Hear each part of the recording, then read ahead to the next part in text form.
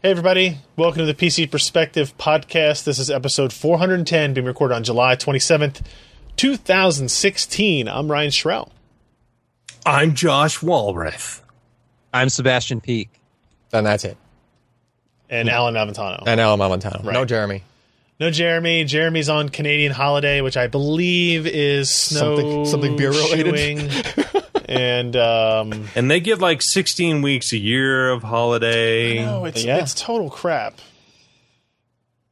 You know, now that I think about it, he didn't actually file for vacation from us. Yeah, he just Right? does He it. didn't submit any form to me for You have a for form? vacation. Yeah, if you don't fill it out, I'm actually docking pay every time. Darn. So Just- what timesheet app are you using? Don't worry about it, Josh. You're grandfathered into something else. Yeah. Something.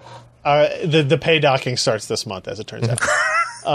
Until morale improves. It's actually just been accumulating. This month, I'm going to send you a bill for like 15 grand. All It's like, those times. It's all the time you took off. So anyway, let's get into the show this week. Welcome to the show. We're in the show. Yep.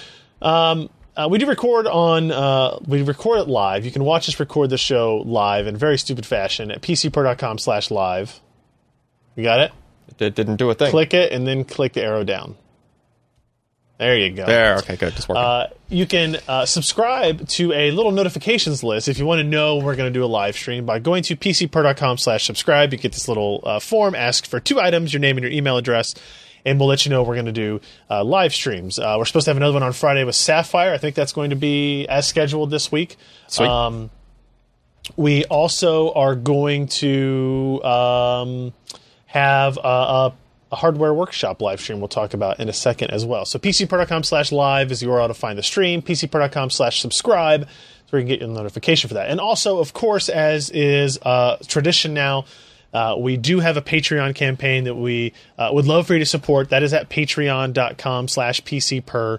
And that takes you to this page here that basically is viewers, readers, listeners, a place where they can directly contribute to the site if they think that we are worth the amount that we're talking about right here. So, you can read the story about why we're doing it, what the goals are of it. You can see pictures of Josh. We talk about this every week. Every and week. as is normally the case, if you submit a new pledge or increase your pledge by some reasonable amount, not a penny, not 5 pennies, during the stream, I will read off your name, congratulate you, thank you. You can put whatever asinine thing you want, almost anything asinine you want in the name of the submission, and we will read that out loud. So we'll do that. I don't have any yet. Usually by now there's one that has shown up. Usually a real smart somehow. ass one. Yeah. Yeah. But that's okay. We'll go from there. Patreon.com/pcper. A couple of other things right off the bat. We still have our killer contest going until the 31st, so you still have a few more days to enter. This is sponsored by Killer Networks, Alienware, and Logitech. They are giving away the grand prize winner will get an Alienware R15 gaming laptop, which is I think it's a $1,200 piece of hardware. Sweet. Pretty impressive stuff. And then 5 runners up will actually get a combination of, they'll get a, let me make sure what headset it is. It is the G63 headset, the G810 keyboard, and the G502 mouse. And so we'll have 5 of those to send out as well. There's lots of ways to enter. You can Facebook, YouTube, Twitter, signing up for that notification list we just mentioned. And obviously, you can go to pcper.com and just hunt on the front page there for Killer Networks, Alienware, and Logitech Summer Giveaway. We thank them for their support on that. And we mentioned it last week and the week before, but now we have our landing page up. If you go to pcper.com/workshop, you will find this page, which lists and announces the hardware workshop that we're having. I'll get it. In 2016, that's only a week from today. Well, no, we leave a week from right now. A week from right now? A week from right now. So we're leaving Wednesday night. We leave Wednesday night. Okay. Now you'll see here, if you guys don't know what it is, QuakeCon is a huge LAN party in Dallas, Texas every summer. It's a really cool event. I think they have 2,200 BYOC seats, I think. Plus there are 10,000 people that will just come to go look through the exhibit halls and go to the events and stuff like that. We always have an event on Saturday. Now, if you look at this page, you will see that there is one change that I'm not super excited about, and that is this sucker right here. It is this 10 a.m. start time. People are going to be so hungover. That's like 9 o'clock my time. That's 11 o'clock my time, and I still think it's too early. Normally, we're like at noon. I think we were at 11 one year. We were at like 12:30 one year. Yeah.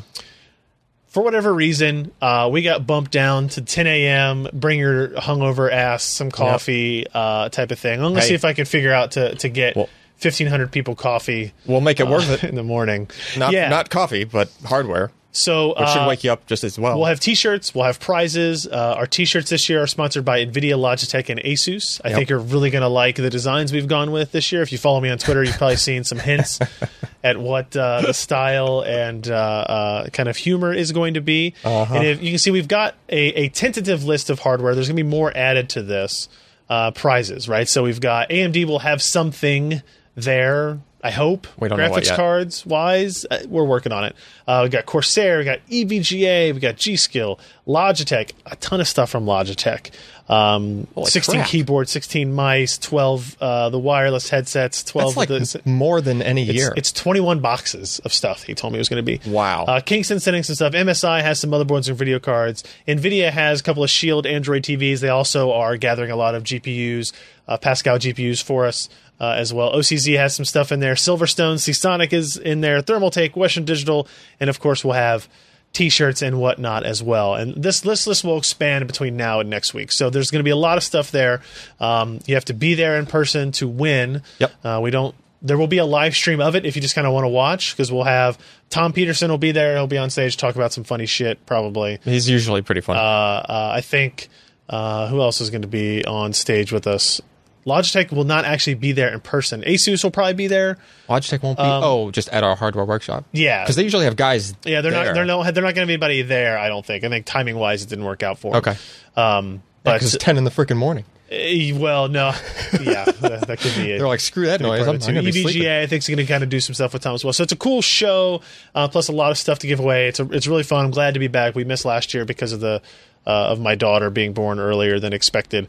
But we'll be there. So if you want to come up and say hi, we'll be there from Thursday at about noon through Sunday morning. So feel free to do so. We'll be wandering around and I don't know, drinking beer and challenging people to video games that we're not very good at. That's typically how this goes. We did get one Patreon update already. It is from JP Dalamar, who edited their pledge from $4.20 to $5.99. So there's an increase in the correct direction. Thank you very much, JP. And anybody else is up there, we'll mention as well. Well, you did $5.99 because Nah, it's $9.99 is what you get that for. Sorry. Not, That's you got to shoot higher if you want the Josh. If it just ends in 99, he can just say 99. It needs to be 3 nines. That's not as good. So let's get into the reviews this week. First up, Silverstone SFXL 700 watt power supply. We don't go into a lot of detail on our power supply reviews here in terms of like reading them word for word. Right. I do want to point something out there. So this is an SFX form factor, 700 watt, lengthened, platinum certified. I like that the SFX is the small form factor. Right? Yes, but it is lengthened, which I find interesting. Interesting as well. So it's small, but it's small, but it's a little large. bit longer. Right? Yeah. Yeah, I mean, come on. They didn't want to go the full small. It is SFXL form factor. Oh, so that's actually a form factor. Okay, good. I think Silverstone it'll mount to any mini ITX case or other case with an SFX mount, but you have to have added depth because it is just a little bit. It goes longer, further. Yeah, it goes deeper. further into the case. It goes deeper in. Yeah, it goes in deeper. Right, Josh. Goes in deeper. Oh, okay. Now, so this is a power supply. I don't think like you could actually buy this power supply and put it in a normal ATX case, and you could use it with any normal system. It's got plenty of power, 700 watts, but it's really meant for small form factor designs. It wouldn't fit properly in the mount. They sell adapters, right? Oh, okay. I think Sebastian, you would know that. Do they have adapters to like adapt SFX to ATX mounting? Yeah, they do. Yeah. Okay, They do. Now, I think you're doing a disservice to yourself because you could get probably less expensive power supply that's going to be you'll definitely quieter. pay more for SFX in the same like wattage, same certification. Yeah. Just because it is smaller, they're using smaller components. And this is an 80 plus platinum in that form factor as well, so it's even more impressive. Jumping here to the conclusions, I do want to check on what he says here about it. It is $150, so it's expensive for sure, but it's not that much more than other platinum power supplies that we've talked about recently. Yeah. And it does get a silver award for its performance. He'd ding the The warranty. thing that makes me so happy. Yeah. Look at the size of that cap. That is Right up one here. super cap. Well, you got to realize it's relative to a smaller. I know it is, but it's still beefy. it makes me happy to see really large caps. Yeah, you need huge. You need big caps. Huge caps. A real quick Power. mention for people, not specific to this power supply in general, but keep in mind that we are one of the last people, I believe, one of the last major media outlets doing like dedicated individual power supply reviews that are really, really good. Yeah. Lee basically duplicated the testing methodology and hardware that the 80 plus cert group uses to generate our loads and kind of do all the analysis and stuff like that. Yep. So It's not easy to do a thing to like have a load that can handle over 1,000 watts. Right. And precisely. and a stable, do it in a very yeah. precise manner, you know. Yep. Yeah. So I would encourage you. I'm not going to say, hey, go read every power supply review we do if you're not in the market for power supply. But they're all really good. But keep in mind, You know? maybe when you're looking at those Patreon contributions, you think, wow, Ryan still pays a guy to do. There was a time when everybody had power supply reviewers. None of them were as good as Lee, but everybody had them. Yeah. Yeah, because everybody just go into their BIOS of the motherboard and read off the Right. Yeah. the values there in the hardware Change the monitor, way he talks. no matter how crappy Oh, they yeah. were. Yeah, there you go. Sorry. When he talks, you got to hit the button. Sorry, yeah. You gotta hit the button. The multitasking is not, it's kind of not, yeah. So there is that. So we appreciate what Lee does here. Like I don't think we've ever done a power supply review from FSP, but they're one of the major power supply like sourcing OEMs for units. And I got an email from them today. Said, hey, we really like what Lee does. We have some units we're going to start selling to the consumers. We looked at one today that was like it was a power supply that was a ATX form factor that was actually a redundant power supply. It had like two modules in it, yeah, two 700-watt modules. And fit within an ATX Yeah. form factor. So something cool we'll probably take a look at in the near future. It's pretty cool. Now, okay, I'm going to admit here, I did not read this story, Uh-oh. but I know that there are things happening with Windows 10. Oh, he's just talking about like the update stuff. So, Like how the update stuff works. but the idea is the Windows 10 upgrade is no longer free at the end of July, right? Correct. Okay. Yeah, but he was trying to clarify how that stuff works as far as like if you want to actually some of the comments go into it as well. But like, you know, say you want to be able to do the upgrade later for free Right. on the system, right? Well, you could potentially like back your stuff up or whatnot, do the upgrade. If you don't like it, roll it back. But then once you've done it on that piece of hardware, that like hash, whatever gets generated from that set of hardware, goes up to Microsoft. Sure. And they keep that. So then you should be able to do that install again later, and it should activate without issue. Does the rollback work well? I've not heard super I haven't positive heard the things best things it. about it. Like I've done it trust successfully. it. I've done a So- rollback successfully, but like there people have had issues with it. Okay. That's why I was saying backup. Like I slipped that in there because, you know, it's Right. you know, if it's a system like basically a few weeks back I went through my house and just laptops that I had that I wasn't really using that were just OEM, you know, that came with Windows 7, 8, whatever on them. Like I just updated all of them to 10 and then just blew them all away and went back to the factory restore. Oh, I see. Okay. Right? Rather than do the rollback, you just Rather than roll back, I just format or I just said, whatever, you know, I don't care what's on these anyway. I'll Okay. just roll them back. So that way they're back at this state that they came. If I ever want to go back to 10 with them, I can. Yeah. You know. Technoscope in the chat says he can vouch for it. The activation process is painless once a key is linked to your hardware. PC Guy does remind you need 30 gigs of room on your primary partition for the rollback to work. So Ryan, about that laptop you let me use, do you think I should go Windows 10 on it? I don't see why not. Okay, I'll do it. Go for it. Okay. That was one of the eval units, right? Yeah, it was one of the Intel ones. Yeah, sure. Oh, go yeah. for it. Ken said I wouldn't Hit the button. do that if I were crap. you. But that's See, Ken. the problem is that I can look at the screen here and I can see Josh Yeah, on a screen. yeah. It's a And very it's- tiny Everybody- screen. It's- see Josh. It's a tiny Josh, but it's Whoa, a Josh whoa. nonetheless. So, I mean, if you're worried about the type of stuff, check out the short editorial that Scott wrote up on it. It's interesting. I have a guy that is in my golf league, the secretary who's responsible for all of it, who is worried about he has Windows 7 on a machine, Yeah. but a piece of software that he uses to manage the golf thing doesn't run on Windows 10 for some reason. Yep. And he's trying to figure out. He doesn't want to not upgrade to Windows 10 before the end of the month, otherwise he's going to have to pay, but he doesn't want to lose access to that application before the end of the year. He should honestly just do VMware Converter on that install. I don't believe that is a phrase I would say to this person. Well, I guess. I don't think that is a good starting point for a conversation. Because there's a thing that will just pull an image of that whole install in its current state. yeah. Right? Like my dad passed away. Yep. I wanted to blow away his old laptop. Yep. I wanted to back it up though. Sure. So instead of doing a backup, I just did a VMware convert of it. That now takes I have the current. it takes okay. the whole system Yeah. and it just turns it into a VM. So now I have a VM of that whole machine. Right. And it's in the desktop icons are still in the same place even. Like everything runs exactly as it did. That's pretty right? cool. It just kind of transitioned it to a software machine. And then I blew away that laptop and I put Windows 10 on it, and that was one of the ones that I did that on. And then you just use VM Player. It's just VMware Player. It just plays it back. And the VMware Converter is a free app.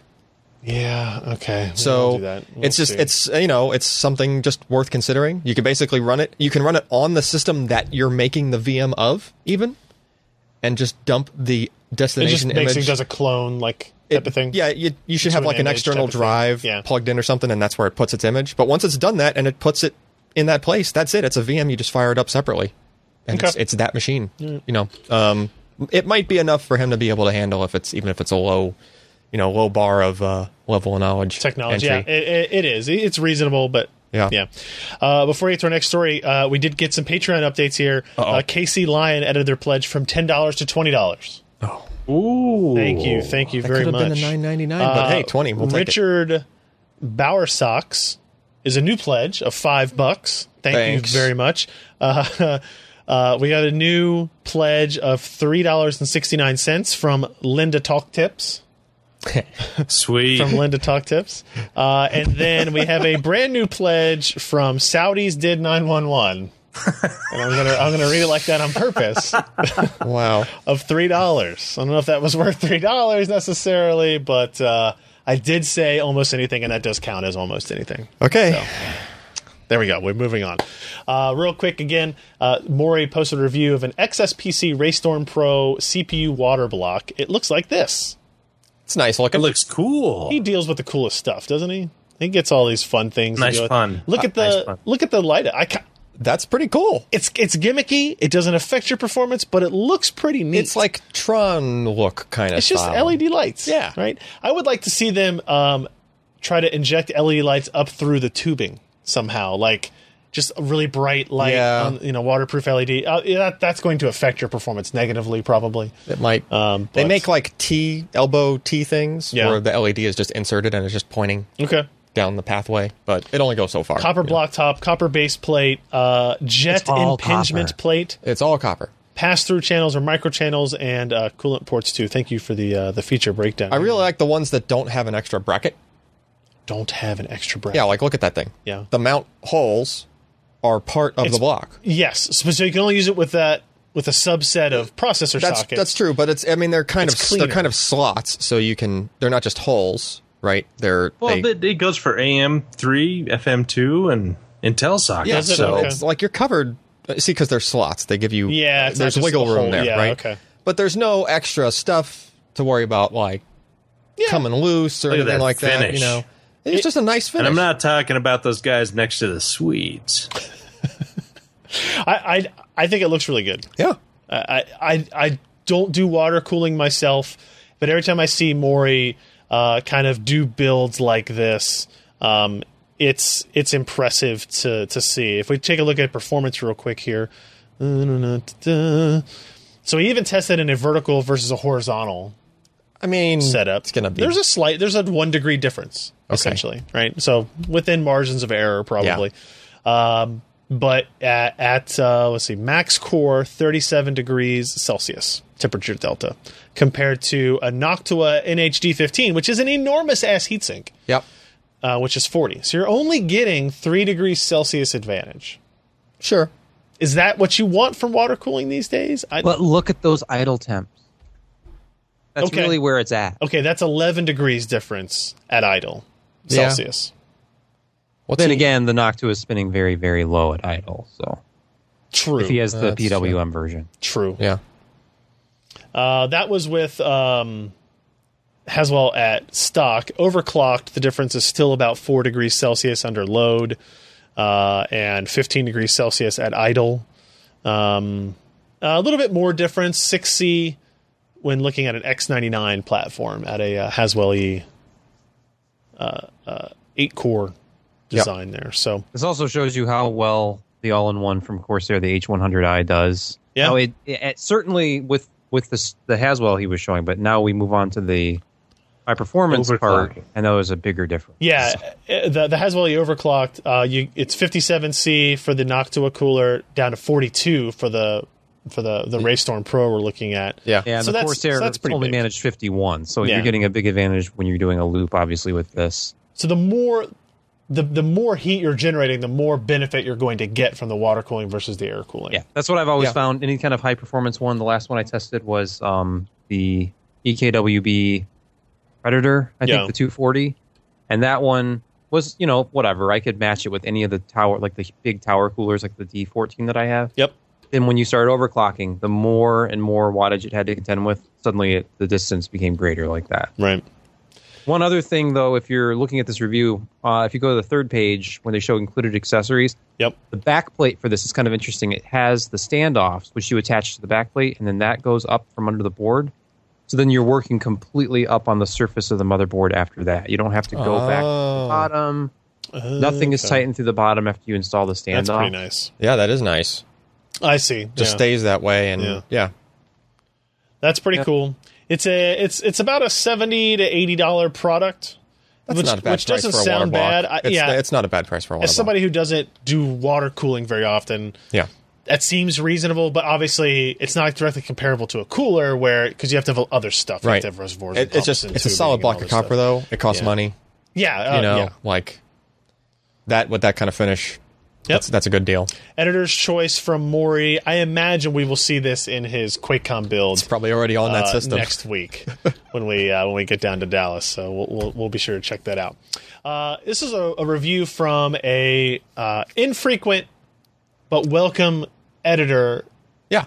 contributor to the site, Jim Tanos, who did a review of an Angelbird Wings PX1. Now, What the heck is that? Having no idea, if you're just listening to the audio version, I'm not going to say the rest of the title. Let's see. But if I said we tested an Angelbird SSD. we tested the Angelbird Wings PX1, and you have to guess what the hell that is. I tested the The only mouse. other Angelbird thing. that was an Angelbird thing. It was an wasn't SSD. Okay, all right. See, I had even forgotten about that. So we tested Now an I do. SSD. It had a very nice finish on Yes. it. That was the one that was okay. Yes, it was extruded aluminum, real nicely done. Like everything. It was built like Yeah. the old iPod Nanos were built. Actually, So this is a PCI Express adapter for M.2 drives. So Yep. if you want if you have an M.2 SSD and you want to put it on in a normal PCI Express slot as opposed to on your motherboard, and this has the added benefit of including a heatsink option with it. So he went into it as okay. He had one of these drives. He bought this item. Yep. Is it making any tangible difference to my performance, my temperatures, whatever it And is? he had a 950 Pro. Yeah, he did have a Samsung 950 Pro. Yep, That you can see right there, and it is a nice looking it is. for And an M.2 adapter. those orange strips there are actually LED strips. Yeah, so if you look there, look at that light up SSD, guys. And you get that water block from the last review, Man. and then this guy, and You got your GeForce. He's got his GeForce GTX logo up there. yeah. You know, you got the Asus LEDs in the back on the audio, the motherboard. Man, A few Nice. more lights in there, you won't be able to sleep at night. This is true. this is a nice. Now clean they'd want system to design, with too. this performance. Yeah, that's true. So he did some testing here, and it's interesting. He compared it to just installing it on the motherboard the Angel Bird Wings PX1, Wings, yeah. and then the Asus adapter, which is a completely passive PCI Express adapter that is basically the same thing functionally. Yeah.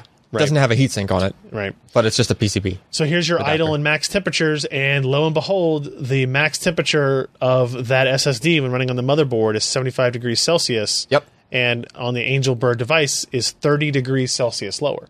Now, keeping in mind that it's still down to 64 of just using the Asus adapter Yeah, in the because same slot. it's just in a different position, and Yeah. in his case, he probably has more airflow across a card.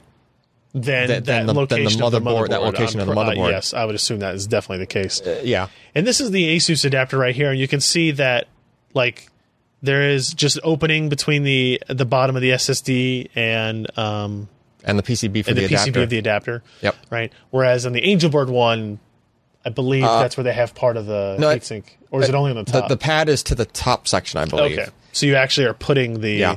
heatsink on If top. you of if it, you more or had some less. thermal pads, you might have to stack a couple of them, but you could put them even on that Asus adapter Yeah. between, or any M.2 adapter between the SSD and the PCB of that adapter, and it just gives you more surface area to Sure. spread that heat around. And they only make like 6 watts max usually, so it's not so much. It's a tiny thing. It doesn't have a lot of surface area on its own, right? So the thermal throttling really comes in when it's just like. It's making 6 watts over a thing the size of a gum stick. What'd you make of these performance results, right? Like, so, again, tested on the motherboard, on the Angel Bird, on the stock adapter. Performance is pretty close the Yeah. whole way up, and It did then it this reaches weird the same fall-off peak, and it thing. has this fall off on the motherboard. But the fall off is at very, very large transfer sizes. Yeah.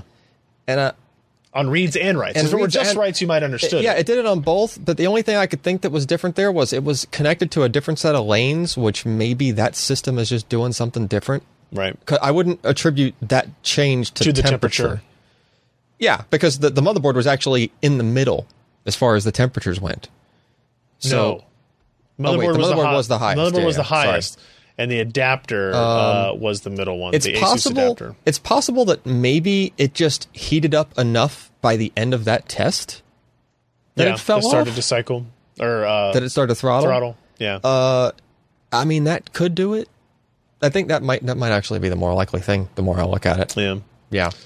And You he's really, I mean, you've written and read a lot of data in a row at top speed. Yeah. By the time you get to that part of the test, I think his conclusion is kind of where we'd come with it. That this device is $75, and it's Yeah. And if you're like, hey, I like cooler temperatures, but I also like the LEDs and the way it looks and style. That's something. But I wouldn't pay $75 for the heatsink portion of this alone, right? And then Like, there's especially if you're buying one that comes with one for free. if you really want to geek out on the SSD stuff, like if I was using this, if I wanted to use one of these just for looks, Yep. I would probably connect the thermal pad, because the thermal pad that comes with that is long enough to connect even the flash Yeah. to the heatsink. I would cut the thermal pad just the size of the controller, so that only the controller is connected directly to that heatsink. Not the flash. Because the way that the JEDEC standard works, and if you know just how flash memory works and all that, how it's certified, qualified, whatever, this a very quick for statement. endurance, right? Yeah. You want flash to be warmer while you're using it. You want it to be colder when you're storing it. Yeah. Because of friction. No, because it's if you Rubbing the menu. You see, if you get it warmer, then the lubrication that causes Oh, God, the bits to no, go no, faster, no, it no, will no. actually With go lubrication, faster if it's to the cold, it's rows and just gonna be columns. uncomfortable. But if Oh, it's my God, colder, the both then of them that are going. lubrication freezes in place and the data doesn't move. no. Yeah, you got to lube up the flash for sure. No, every time you lube the flash, an angel. I want to see the bird red gets its face. Oh God, no! I don't think we want to go into a very technical discussion on this. It's harder to reprogram flash name. Oh, yeah, I bet it is. when it's colder. Yes, It's harder for the. counterintuitive. It is harder to lube the flash when it's cold. Yeah, that's true. I'll grant you that. Oh, electrons don't like tunneling through cold insulators. Okay, What's funny is I'm not even trying to go for the innuendos anymore, and it just keeps happening. Oh man, Alan, many of us have experienced the miracle of life. Okay, you don't need to explain it to us.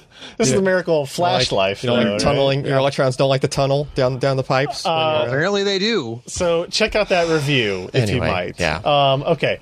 Let's get into our last story here, and this is a very interesting device. I don't want to spend a whole lot of time on it again We did a separate video on because it. we did a separate video on this. This is the Rapid Spar thing. It comes in a little tiny briefcase. This is a data recovery instrument. Yeah, that's the best name I could think of, and Well, that's what they call it. they call it that. Right. I was going to call it like data recovery tool. This is what you're looking at. Yeah. Not the top here or the bottom. These are hard drives, as you can tell. Yep. This device over here, which is essentially what you're looking at, is a freestanding data recovery instrument, a data recovery tool that will allow you to attach hard drives to each other and attempt to do data recovery in many different unique ways. But you can also connect this device up to a PC using their software to like more intelligently attempt to do the data recovery. Yeah, you can steer it. Yeah. They call it targeted recovery. Right. I think it's probably worth noting first, this is not really targeted at a consumer, an individual consumer, No, because it's it's a $2,000 product. It's a couple of grand. It's meant for who? It's meant for like a mom and pop computer shop. That's using this to make money. Yeah. Or it's meant for IT departments that have to deal with a lot of users that somebody like Josh or Jeremy, where they're dealing with a lot of people's drives, right? Yeah. And like they have once to you've recover them. once you've done 6 or 7 recoveries, that would have been like, kind of the flat rate for like most logical recoveries. Just kind of like not the invasive ones, but the kind of cheesy recoveries are like $300. Sure. And this will handle those just fine. Yeah. Right. So there's a lot of detail in this article that I think you should check out. Like the super short version is like a hardware thing like this does things that software tools can't do. It can issue reset commands to the drive. It can speed up how it's able to get through bad sectors, stuff like that. The most interesting thing to me was that the software that comes with the it. idea that this device, let me see here, will be able to talk to drives Yes. that sometimes don't even show up in a BIOS. Yeah. That don't show up. I have 3 drives in a that will not firmware. initialize Yeah. on any computer you plug them into. Yeah. That I plugged into that, and it popped up just fine. And then whether or not you get all of the data back or part of the data back is a different discussion. But the fact that it's communicating at a lower level than even a BIOS would. Well, they know to the other drive. tricks. Like these same guys make the tools that the data recovery places use. Also, they're stepping lower to make this. Right. So there's an awful lot of traits and capabilities that's in their higher end stuff Right. that they've put in this. They put it in a very dumb way. Like I can't reconfigure this a lot. There's a whole bunch of knobs and switches on their high end stuff. Sure. Right. But they kind of take a lot of that hands off thing. They almost go on like the Drobo approach, right? Where it just it just works, right? They've done a lot of that with this, but just, so it has the ability, like if you can do it completely hands off where it's got a touch screen on it, right? And you could tell it to start imaging. just image the drive. Yeah. Or you can do things like you were talking about in the software, say, hey, I know that this hard drive that's dead, my wedding photos are on here, and it's the only place I have them, and I want you to get those first. Yep. I want you to try to get those first. Yep. And it will do that. Yeah, the software in that an you run on intelligent way. the software that you run on your system can coordinate with that and steer what it's imaging. Yeah. Right? So it's just like, oh, okay, only look for the master file table. Okay, what kind of partitions do I have? Here's NTFS. Only look for the directory listings. Yeah. Just give me those, right? And that's the only stuff it's reading. And it does. You were telling me really cool things about like it reads it and then it copies it to the destination drive. Yeah, you have to have a second drive target attached. Yeah, because when it goes to read it again, it doesn't read the drive that's in question. Yeah, right? It reads it from the good drive. Yep, it won't touch the source a second time for the same data. Because why? It's on its way out potentially. You don't every time you read from a drive, your potential for killing it completely goes up. Writing is what super does. bad. Okay. This does not write anything. It will never write to the drive. It doesn't write. Yeah, it has the capability of reprogramming firmware, which is actually handy. Yeah. You ever heard of doing firmware updates on hard drives? That's not very often. No. Right? And it can do stuff like that because it's actually cloud connected, not this thing alone. Yeah, this diagram here kind of tries to describe it. So the software can actually call back, and the guys that make this maintain a service that this can call back to, and it gives it information like, hey, here's the type of drive I have, the manufacturer, the model number, whatever, and it can actually do like a lookup in a big database that they handle. Yep. And it can, the main reason for that is just to get optimal settings for trying to read through bad sectors as quickly as possible for that specific model, because that's knobs and switches you would turn on professional gear. Okay. But since these guys make that gear, they know all the good numbers. Right? So now it's just cloud-based, and you can just get the optimal settings. And it does actually make a difference. It for the drives I was testing it on, it was doubling the speed that it went through bad sectors. Which is important for a drive that may be on its way out completely. Yeah, because if you try to read a bad sector from a drive normally, if it's a consumer drive without TLER, like it'll just time out. It's like 20 or 30 seconds for every bad sector. This thing, the default settings, it was like 2 or 3 seconds. And then with the Rapid Nebula stuff, once it got the optimal settings for a drive, it was down to like 1 or 2 seconds every bad sector. And, it's just really intelligent about the way it goes about doing it and trying to like get you to your stuff. It's a pretty cool device. Josh, is this something you would see your company wanting to invest in for that kind of money? Yeah, no. Mainly because it's inexpensive for such a thing, but at the same time, our company, we have a lot of cloud and server based stuff that it has multiple levels of redundancy. So if somebody loses their hard drive, it's all you have it all elsewhere anyway. Okay, yeah, that makes sense. Well, I mean, that's actually a smarter way to do it. Is to Does this have who was it in the chat asked me if it has a Ryan Deathwish RAID 0 recovery mode? Ryan Deathwish RAID 0. Okay. If I have a RAID 0 array that dies, does this have any ability to help you with that? If it died because one drive died and the whole array went down, you could clone that drive to another one with this, put the other drive in the array in the old drive's place, and it should work, provided this got enough data back off of it. Right. So the main reason that a drive will drop out of an array, and I've actually had raids of mine, and actually your failed raid, it didn't die because the whole drive failed. It died because one drive had a few bad sectors on it, and it timed out. Right. And the raid just couldn't keep going, and then it tried to rebuild, timed out again. Like it just wouldn't, it got stuck in a loop, right?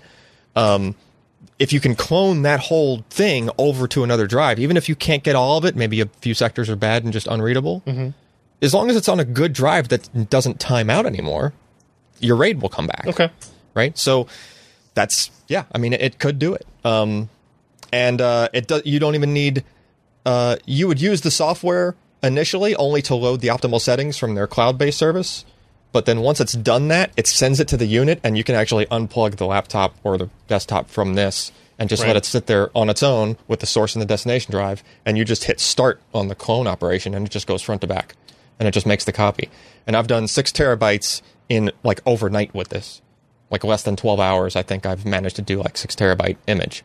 So of a drive that was not... Of a drive that was questionable. You're right. Yeah, that was like, there were spots that were, it had a hard time with, right? And would have gone, like, that could have been weeks or more than months. Like, I've had drives that I tried to image with software tools that had bad sectors on them. You ever accidentally hit the wipe drive button?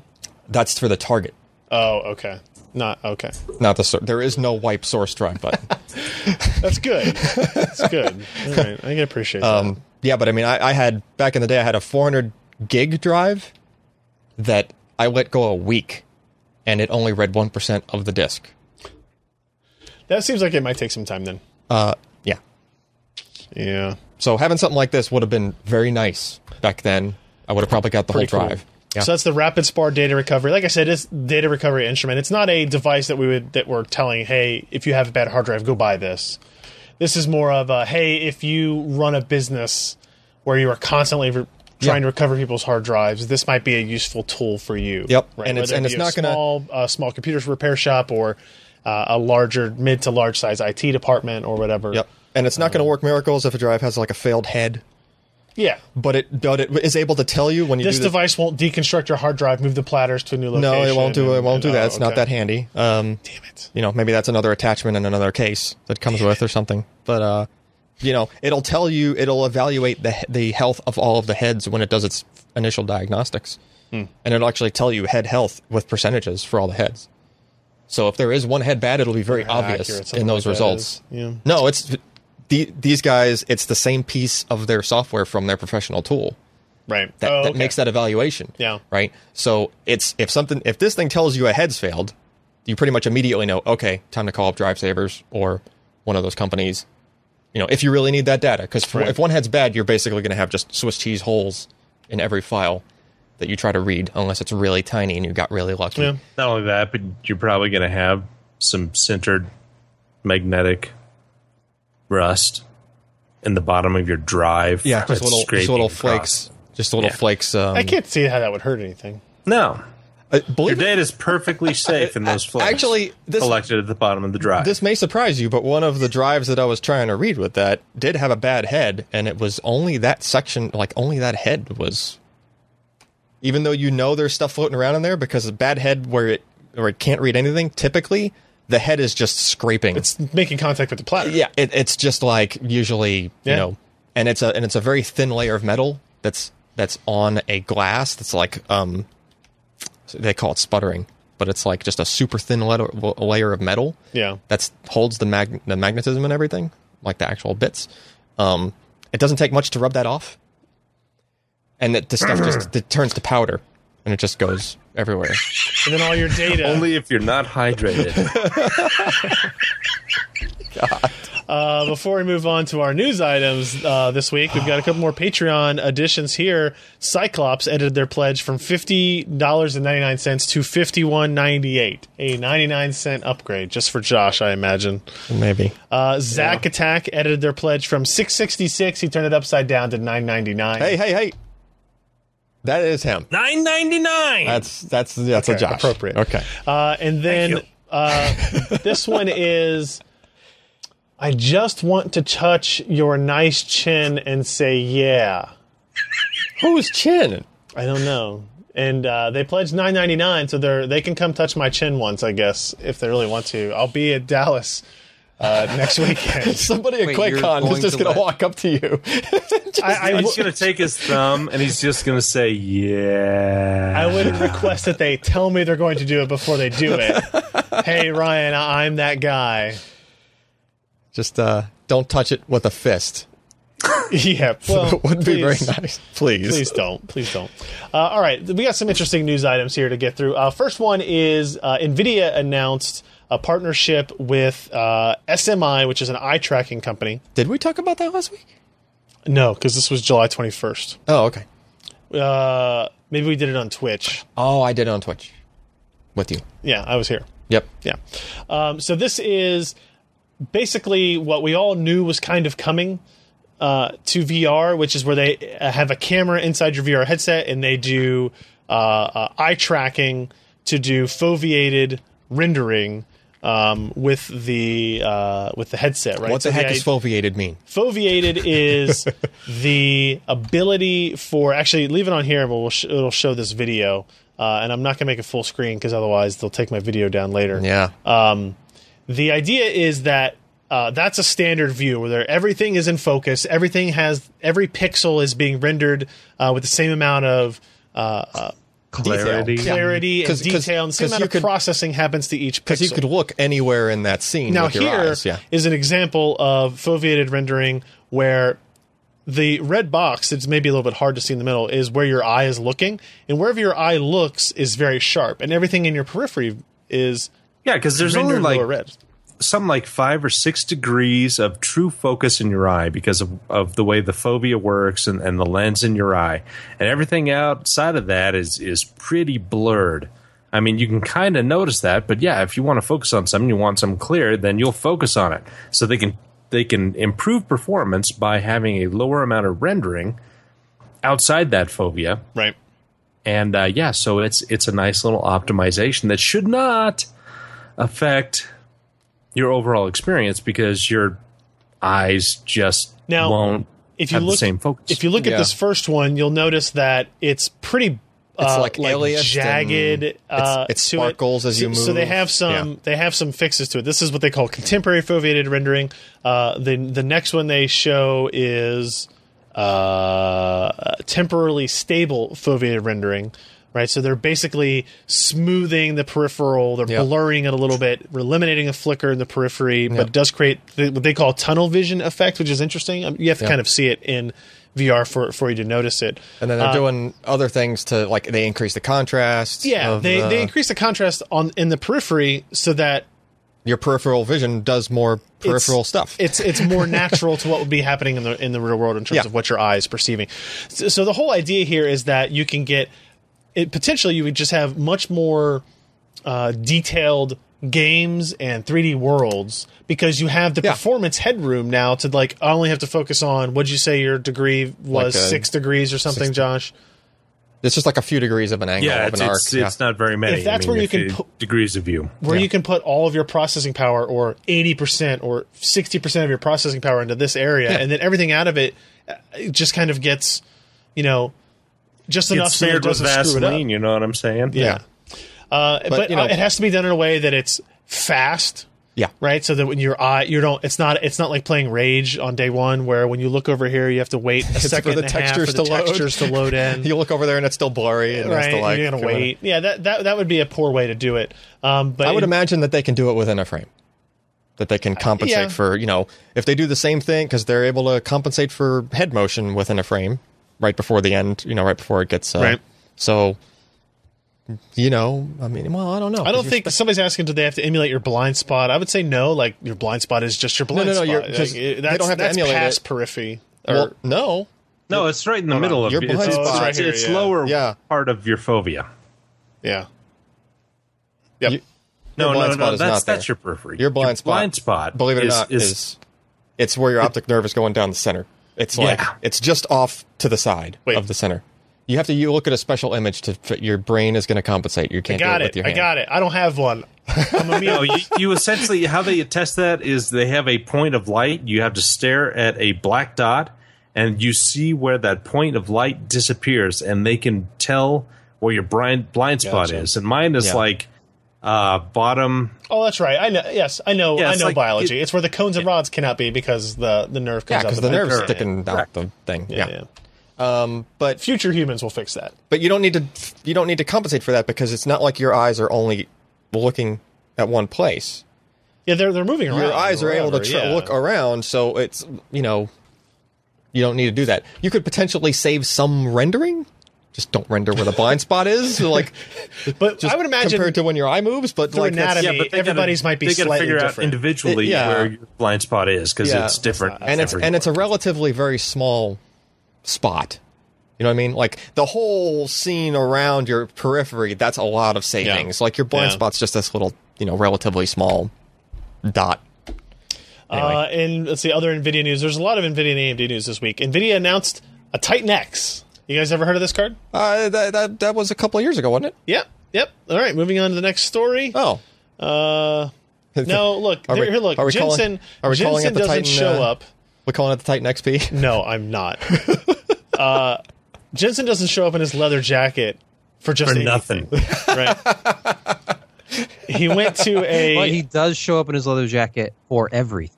Correct. Yes. Yeah. Where is this? This is at an AI meetup in Stanford. Okay. So I just want to know the temperature of not the outside. Cool would be my guess. Not cold. Okay. It is summer. It's summer, and that's in California, Northern California, but still California. Oh. Stanford's not like in downtown San Francisco where it's 65 degrees all the time. It's warm. So this is they announced a new Titan X based on Pascal. And why they decided to call it Titan X still... I mean, they didn't even call it, like, the new Titan X? The all-new. I think they kind of did, but I don't know. It doesn't make any sense to me. It's Titan X Pascal. It's based on GP102, a brand new GPU. All right. No, it's not a GP104. Have not seen it yet. It has 3,584 CUDA cores. Okay. Which is 1,000 more than a GTX 1080.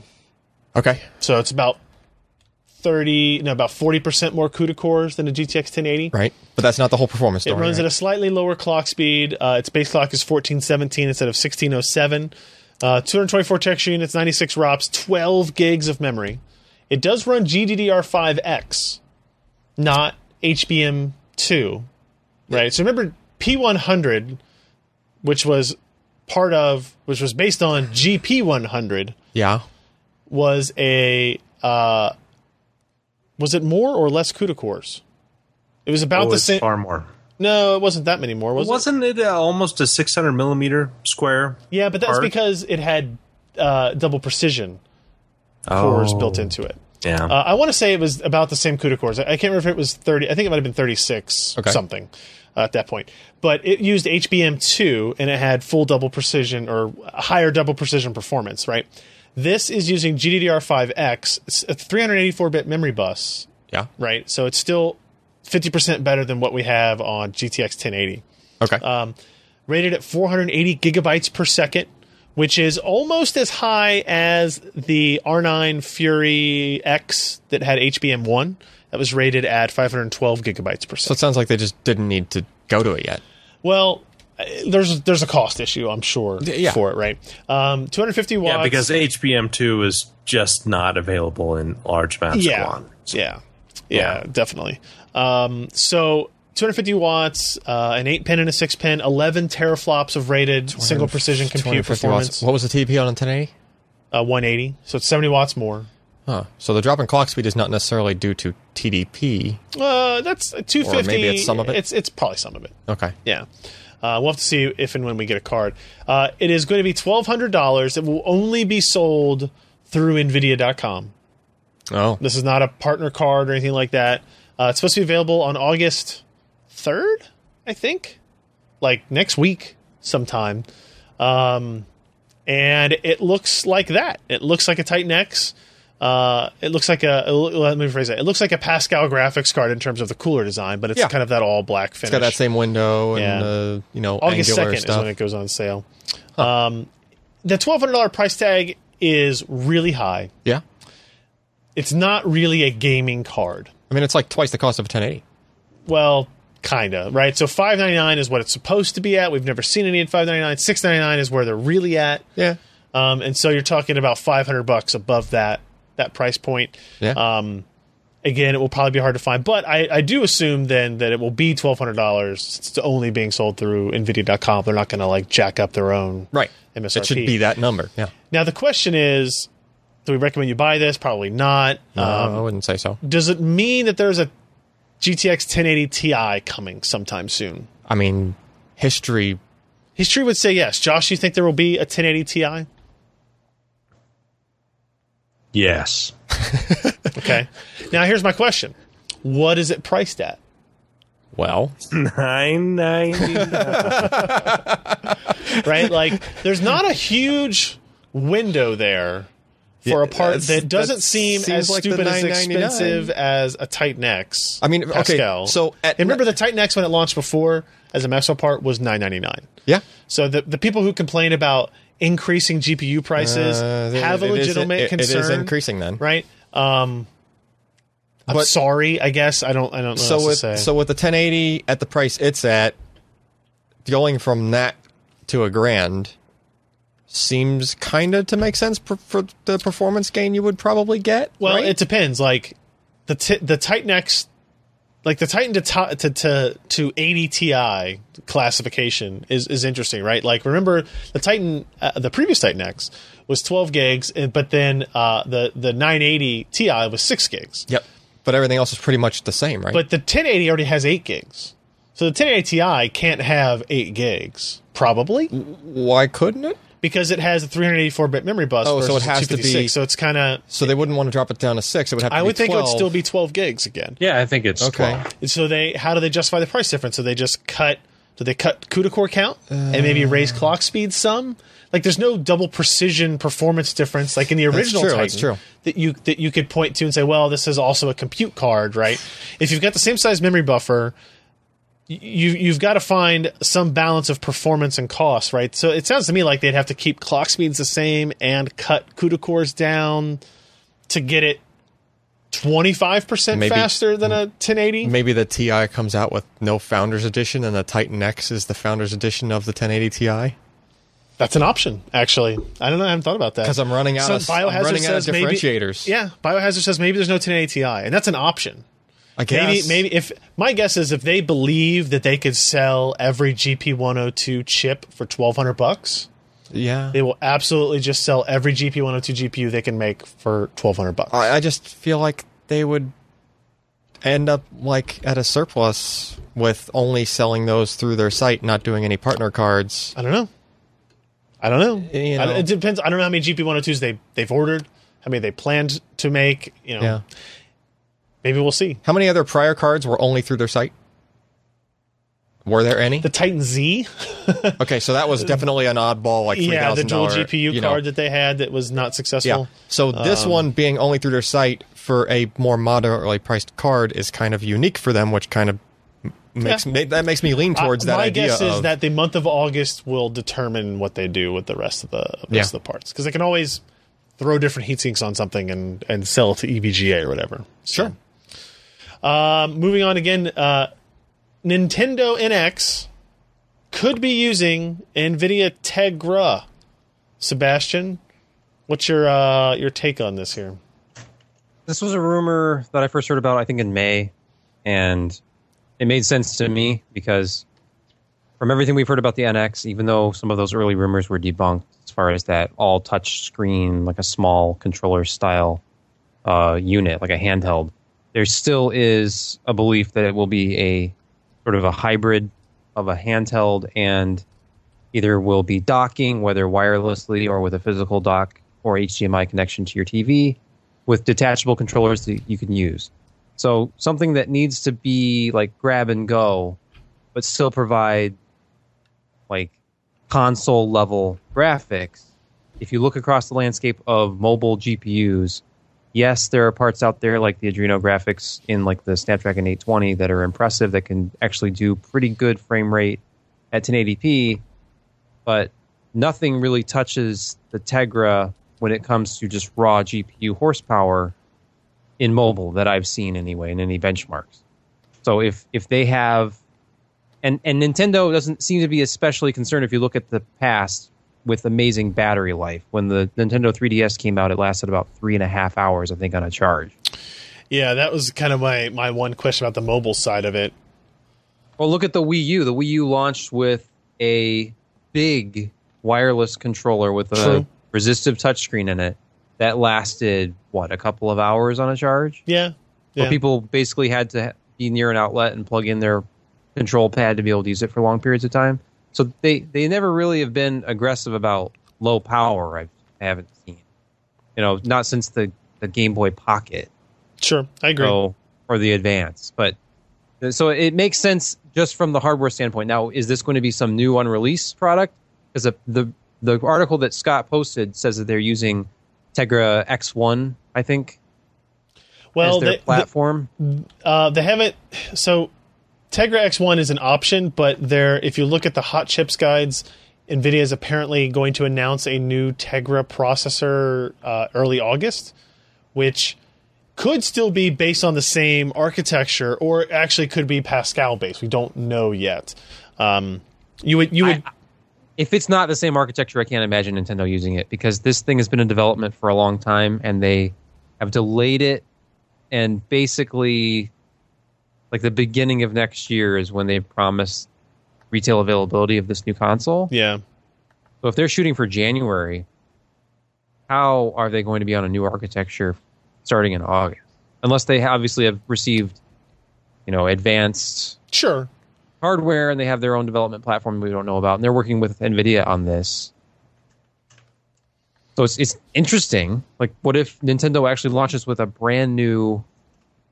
Let's see what Scott says that dev kits are apparently based on the Tegra X1, but they could be upgraded after the fact, and you could see that being like, if it's the exact same architecture, it's just better performance on the new SoC. Like, only thing that changes is your GPU perf.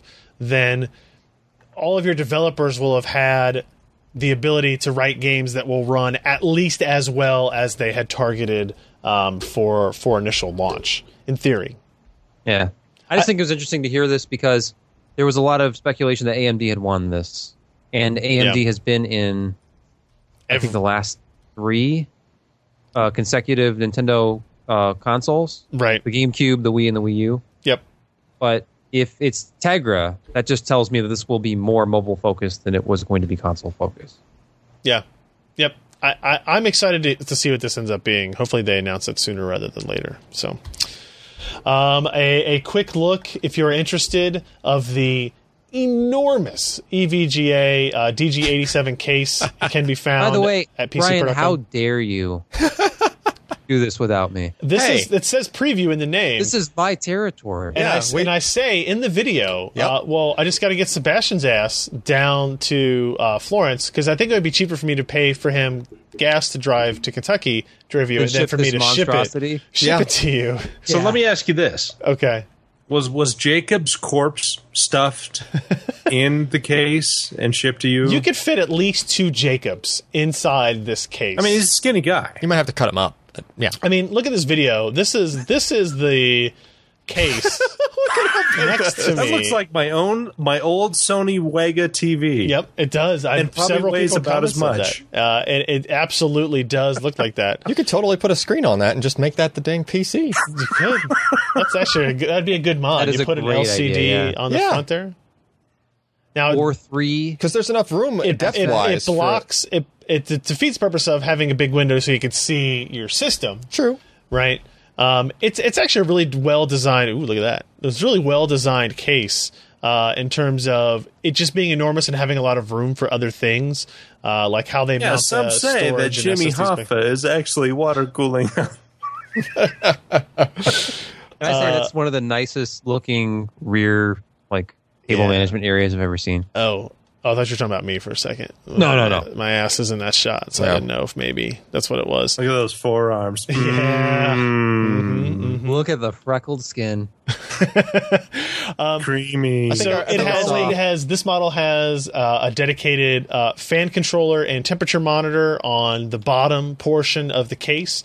It has all this. It's interesting because the case is meant to be viewed in the way I'm presenting it here. It's meant to sit on a desk like that. Yeah, it's meant to be so looking that at it from the side. You On. see all the components. Aren't there mount points on the back for hanging it? I thought. No.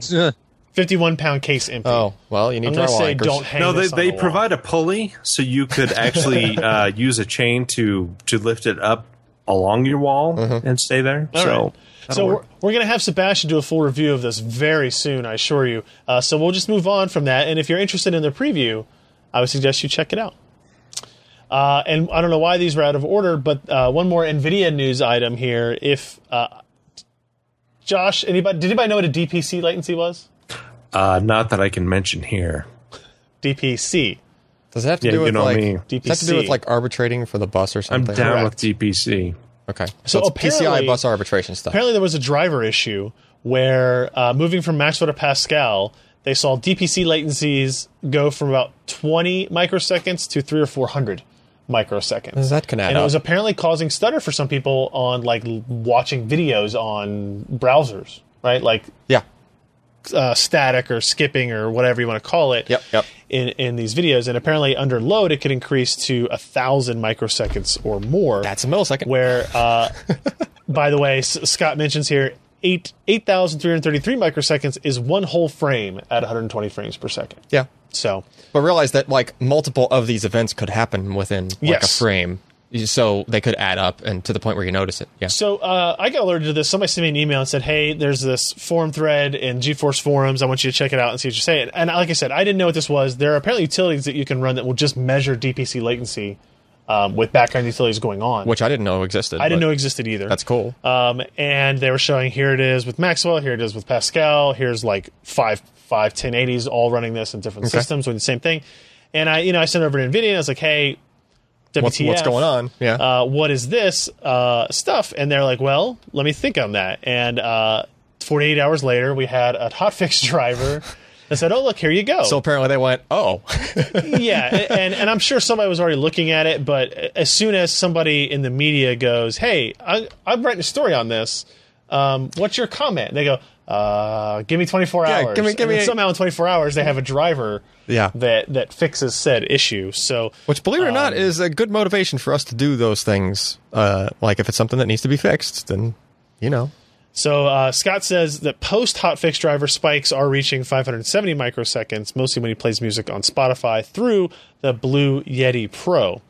So it's just you have different other PCI devices, or, I mean, technically that's USB, but it's USB over, it's PCI to get there. It's controllers on PCI, yeah. Yeah, so, you know, just the more stuff you have in the system fighting for throughput, like, then the latencies will go up for other devices, right? So, but yeah, if there's a driver bug, it could do that. So check that out if you have noticed any of these types of issues with your Pascal graphics card. And another, again, I don't know why the EVGA thing, why I didn't move the EVGA thing out of the middle of this block of NVIDIA crap. Okay. Pascal Quadro GPUs, not a whole lot to talk about here. Quadro P5000 and P6000. The P6000 also uses that GP102 GPU. 102, the same one in the new Titan X. Okay. As it would make sense. It has 3,840 CUDA cores, so it actually has more CUDA cores than the Titan X. So, Wow. okay, that answers my question. The full enabled... So they scaled back Titan X this time. Yeah. Yep. Whereas last Do time... you not listen to Scott? I don't. Scott apparently. has this stuff nailed down. You right. just ignore him, don't we should you? probably- He's we- some curly-haired Canadian Yeah, we should probably bathing read his himself stuff. in maple syrup, and you just Wow. ignore him. This does have 24 gigs of memory instead of 12, so Oh. there is a difference there. Okay. So that's where we're at there. And the P5000 is essentially identical to the GTX 1080. So Okay. Quadro versions of those cards, you know what you're getting out of that, and we'll move on to the next little bit here. It is SIGGRAPH, so we're getting professional graphics releases here. This is an interesting story, and this is an interesting product that I did not expect. This is the Radeon Pro SSG, and it's blue. That's the wrong color. What? This is an Intel video card now. No. That is the same shade of blue that was a recently created shade of blue that had never been seen before. Well, Intel's blue is lighter. Okay. Yeah. Yes. Wait, what are we talking about? But recently it's just the created color. for what? Only this, right? So here's what this graphics card is. It is as it turns out, a Fiji GPU. Okay. I don't know of what capacity necessarily, but it is using a PCI Express bridge, the 8747 bridge chip, and on board it has two PCIe M.2 by 4 SSDs to accommodate up to 1 terabyte of NAND flash storage. But it's doing it So through let me doing it through a ask you bridge? this. No, I mean, does XDMA, can you adjust it to be able to access storage like this? XDMA. I don't know. What do you mean? Okay, so you've got Like through- memory through- controllers, through right? Windows, or- and so an M.2 is essentially a controller Yeah. on PCIe. Well, You've got two graphics chips or one graphics chip. Yep. How is the memory controller or I/O going to access that as compared to just having PCIe that can access the frame buffer of another card or main memory? Okay. I think I How know do where you he's... change that around to be able to access M.2 SSD? It's, the important question to ask is that M.2 SSD visible to Windows? I would guess not. Okay. No. Okay. Right? It's from the 8K video editing demo, the dual Samsung 950 Pro PCIe SSDs in RAID 0, mind you, on board the Radeon Pro SSG card hit 4 gigabytes per second while scrubbing through video. That same video source stored on a Samsung 950 Pro attached to the motherboard had throughput of 900 megabytes. But you're saying the source is stored on it and they're scrubbing through it. So the SSDs would have to be visible to the OS. No, the No, same it video has to be source visible stored to on the VBIOS and to the driver of the GPU. Hold on. Where's the videos? So they're talking about, in the first example, they say it's on board the Radeon Pro SSG and it hit 4 gigabytes per second. The same video source stored on the drive attached to the motherboard did 900 megabytes per second. Oh. right? So they're not saying that they're Okay. both So it visual is windows. okay. So it's well, that means that they would have had to have somehow added in the firmware for it to be able to do issue NVMe commands directly to the SSDs. Yeah, but that's got to be the GPU That's what I'm saying. controlling that stuff. Yeah, If it's not the GPU controlling that stuff, I don't see what the benefit is. right. And what I'm saying is like, if the host Because system doesn't see it used that 1 terabyte as a local frame buffer. Yeah. That it's doing stuff to. yeah, Well, I mean, there's still GPU memory on the card. right. But I'm just saying, And it still has to copy it back and forth yeah. between the SSD and the GPU memory. right. But what I'm saying is that those are NVMe SSDs. Yes. So they will have to have added that logic to be able to communicate. Yeah, because even with though if NVMe you stuff.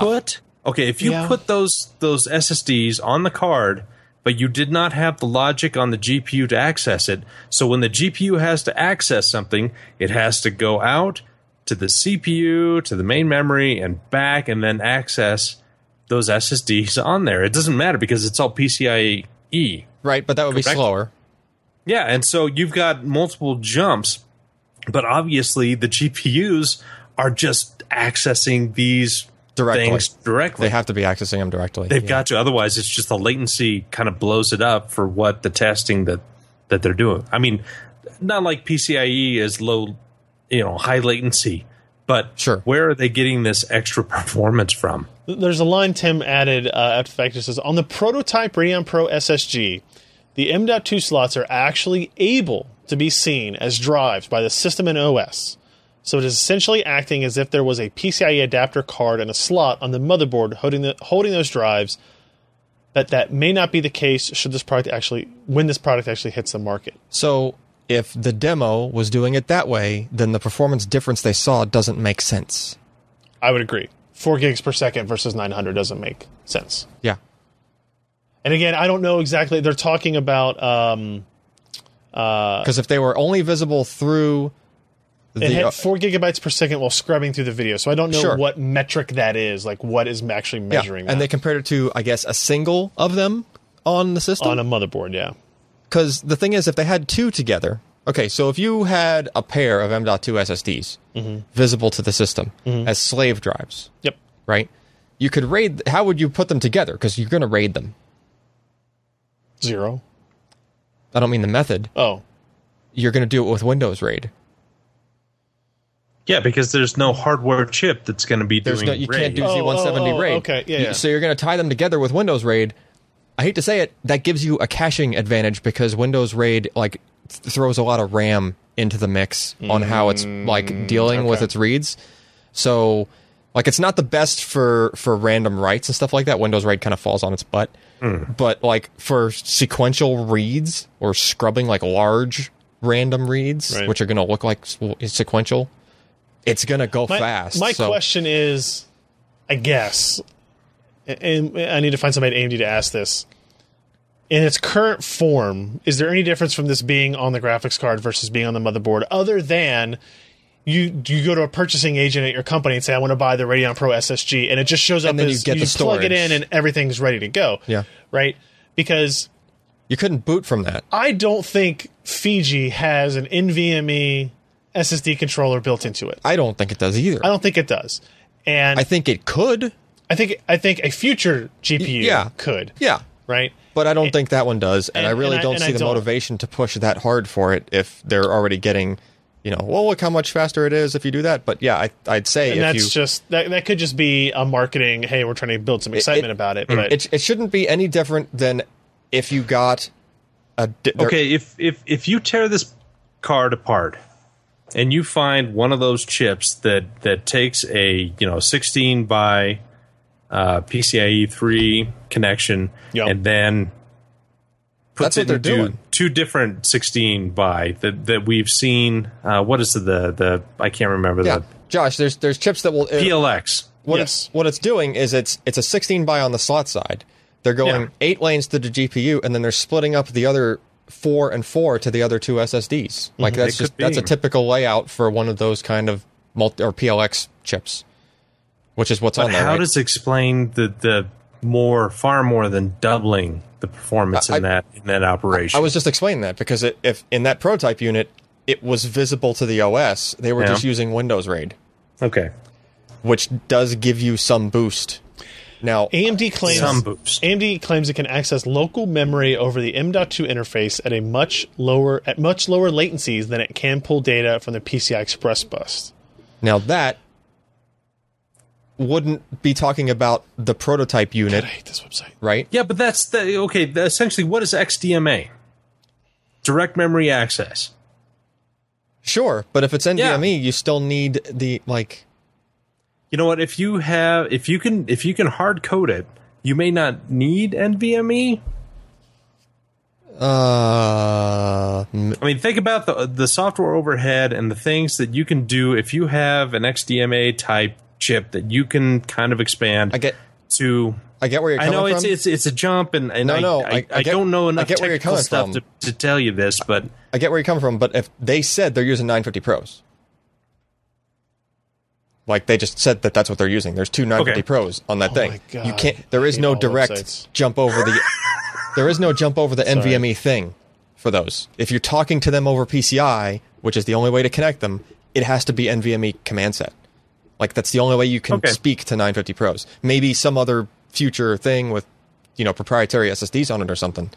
But right now, it has to be NVMe. And also right now, I know of no way that an NVMe device will just share with something else. Like you have your, main system that it negotiated with that has a driver installed. That's the thing it's talking to. I know of no just and also I'm going to talk to this GPU in parallel, right? Because if they're visible to the OS and the GPU tried to sideload some textures to it or something, there's just not a mechanism in place on the SSD side. The AnandTech story has some interesting data, right? So they talked to Raja. It is architecturally, the prototype is essentially a PCIe SSD adapter and a video card on a single board with no special connectivity in use beyond what the bridge chip provides. Okay. The SSDs themselves are a pair of 512 gig 950 Pros. The OS actually sees the SSD RAID 0 array as well, at least in this prototype design. To use the SSDs, applications need to be programmed using AMD's APIs to recognize the existence of the local storage and that it is, quote, special, being on the same board as the GPU itself. Okay. Ultimately, the trick for application developers is directly streaming resources from the SSDs, treating it as a level of cache between the DRAM and the system storage. So that would mean that something on the card has to be able to issue the NVMe read commands from that storage to do MDA or to do MDMA, like Josh is saying, because that's kind of what it would be doing. Yeah. So without it's faster. going through it's not as fast as accessing system memory, but it's faster than accessing system storage, even if it's a PCI SSD somewhere else on the system. Because there are less hops. There's less hops. Yeah. The thing is, if the CPU is controlling it like NVMe stuff, that's where I still see a rub, because NVMe is super low latency, even if you are going the long way. That's the whole idea of NVMe. That's why it was invented. Yeah. To it's like the DX12 for SSDs. It's super low latency, as low as you could possibly get. Right. Okay. So Ryan Smith says here the performance difference between the 4 gigs and the 900 megs per second. He points out that the 4 gigs versus the 900 megs per second, which is slower than what we know the 950 Pro can do in sequential reads. Yeah. Right. After putting some thought into it, Ryan thinks that the AMD has hit upon the fact that most M.2 slots on motherboards are routed through the system chipset rather than directly to the CPU. You still get higher than 900. 900 is pretty close to 1,000, which would be by the far max PCIe DMA 2. for Intel chipsets. Over PCI 2.0? I don't think so. It adds another hops of latency, but it means crossing the narrow DMI 3.0. Yeah, link. DMI 3.0 is 2 gig per second. So this is, I think... I don't know. It's an interesting product, but I think it needs to go further than this if it's going to be truly revolutionary. Because, I don't know, everybody on Twitter this day, if you read the semi-accurate stories, talking about how this is going to change everything in the world. No. And if they build a GPU that has an SSD controller on it, then maybe you have a discussion. Yeah. Right? This is not that. Right. This is definitely not that. It's essentially one card that you can plug in. And there's another reason that I really don't think they would go to that level. You want to know why? It's Sure. actually a pretty big one. We have yet to see an NVMe hardware RAID controller. There does not exist one. Well, you could do. I mean, even if you had a single drive NVMe controller, Sure, on single, it, right? But they wanna still do it. They want to use two. Right? I think they were using 2 because they needed to see some impressive numbers in this prototype stage. I'll give you that, but it would be a shame to see the actual retail product come out with 1 when the prototype had 2. but if it's right? but if it's actually accessing memory faster, I guess, Right, But like- if you only have 1 now, you're limited in throughput. Like you Yeah. know, but like there's devices you can get, like HP's making parts that have up to 4 M.2. They come with 4 like equivalent of 950 Pros. They're the OEM version, Yeah. right? But there's 4 on there. But guess what? No RAID. It's like a freaking $6,000 thing or something like that that people are buying. But the drives show up individually. You have to Right. RAID them in the OS, right? Yep. So if nobody can do this with a pure storage device, some GPU maker is not just going to come on and go, "Oh, we figured out the magic. We can just RAID these 2 but I don't think NVMe they have to do SSDs." RAID. I would say that they wouldn't. To just individually talk to both Just- or something, Or yeah, they could do that. Especially, yeah, they could definitely do that. like kind of software RAID within the Yeah. GPU or something. I guess Because if they're using their own custom APIs and shit, then yeah. I don't know. It's a really interesting design, and it was something totally kind of out of left field when they had it. It So is that was- definitely that was pretty interesting. Cool. Yeah. Yeah. AMD also announced the Pro WX series. This is much less interesting. These are Polaris 10 and Polaris 11 based GPUs. They're single slot, Yeah. which is cool. Yeah. If you're trying to fit a bunch in a system, the right? WX 500. Yeah, you're right. The WX 7100 is based on Polaris 10. So And the importantly, they're RX 40. also blue. Just throwing and that they're out blue. Yeah. Yeah. What are they going for? Interesting Like with being able to have just a crap load of these in a system and going out to a bunch of displays? Is that kind of what Kind they're... of, yeah. I mean, they're workstation GPUs, but they're just low power GPUs. Okay. They're not competing with the Quadro P5000, Yeah. P6000s we talked about earlier. I do like single slot cards. I mean, what else is it? What am I right in that, Sebastian? Are these what kind of stands out about these? Anything really? You get professional level driver support, Yeah. or Yeah, just 2 times the cost of a desktop card with more power, and a single slot. Yeah, in a single slot. Yeah. true. And this is a half slot card, half height card. The WX 4100. Is that really? The 4100 is, yeah. Yeah. There Oh you yeah, go. half fact, I height, think- half height, half length. I think Raja had that in his pocket during the presentation. You were watching. He weren't could you? have actually. You were watching. I know you were. I was looking. All right, let's see what else we got. Sapphire's custom Polaris 10 based Nitro Plus RX 480 coming next month. This is 8-pin. what? What? 8-pin It has connector. an 8-pin. Oh yes, an 8-pin power connector. Good. You can see it right there. 2 fans as well. We're starting to see these AIB 480s show up. I still don't see any stock of RX 480s online. I don't see any stock of GTX 1060s online. Well, And I see plenty of 1070s. They're still none of them start with the they're 3. spotty, but they're None of the prices start with 3. yeah. And I do find 1080s, 2 or 3 a day now showing up. So give or take what you're looking for there. But it's good to see Sapphire. I believe this is what we're going to talk about on Friday when Sapphire comes into town. They're using high-end capacitors, Black Diamond 4 chokes, Twin Fan Cooler Sports Quick Connect, which lets users easily pull out the fans for cleaning. That's actually kind of cool. RGB LEDs, obviously. And I'm going to assume in this photo here that these things sticking out the bottom aren't actually part of the card. It's more a visual design for the styling of the picture. Yeah. Because otherwise that wouldn't fit into my motherboard very well. It's the least compatible video card ever designed. LEDs, spike sticking the out of LEDs it. are controlled by software or a button on the back of the card to change colors in response to temperatures, fan speed, cycling through all colors, or turned off completely. It's nice that they give you that option. Factory overclock the Polaris 10 GPU up to 1342 megahertz boost. So that's a pretty what was that, about 100 megahertz over, I think. Something like that. Yeah, compared to the reference boost clock of 1266, so 80 megahertz or so. And it should be a pretty good overclocker. It will reportedly be available as soon as next week in both 4 and 8 gig varieties. 4 gig will be $220, 8 gig will be $269. That's a $20 premium $20 or $30 premium over the reference design, which would be good. But as long as they will show the- up in stock. Yeah, exactly. I'd pay $20 for the probably beefier power delivery. Yeah, that's we'll be very curious to test how much different the power delivery looks, balancing the slot from the pins, the slot from the external power connector, and what we get out of that. So, And I would- the I would OC imagine they is would- like a sustained OC. yes, correct. I would imagine they would affect weigh yeah. it more with an 8-pin there. I would hope. Yep. Like, kind of makes sense. Yep. And then one last bit of news here. The crucial MX300 line gets expanded. Remember, this launched only as a 750 gig drive. Yes. Now it's a limited edition 750 gig drive, but they've done something better. What did they do here? Well, they added other capacities. Okay. So there's 1 terabyte, which like it. might actually be a different oddball number, not just 1 terabyte even, because Based on because look at the other two capacities. 525 gig drive and a 275 gig drive. Yeah. What's important though? What's important? Look at the cost per gig. They're still holding. 25 cents. They're still holding the 25 cents per gig. And more significant there is that they're holding that cost all the way down to the lowest capacity, which typically that's the point where the cost per gig goes up because you're paying for the thing too, like the flash. the it's not just- structure, the metal, the yeah, plastic, the metal, the PCB, the controller. Yeah. So you end up with like that's $70.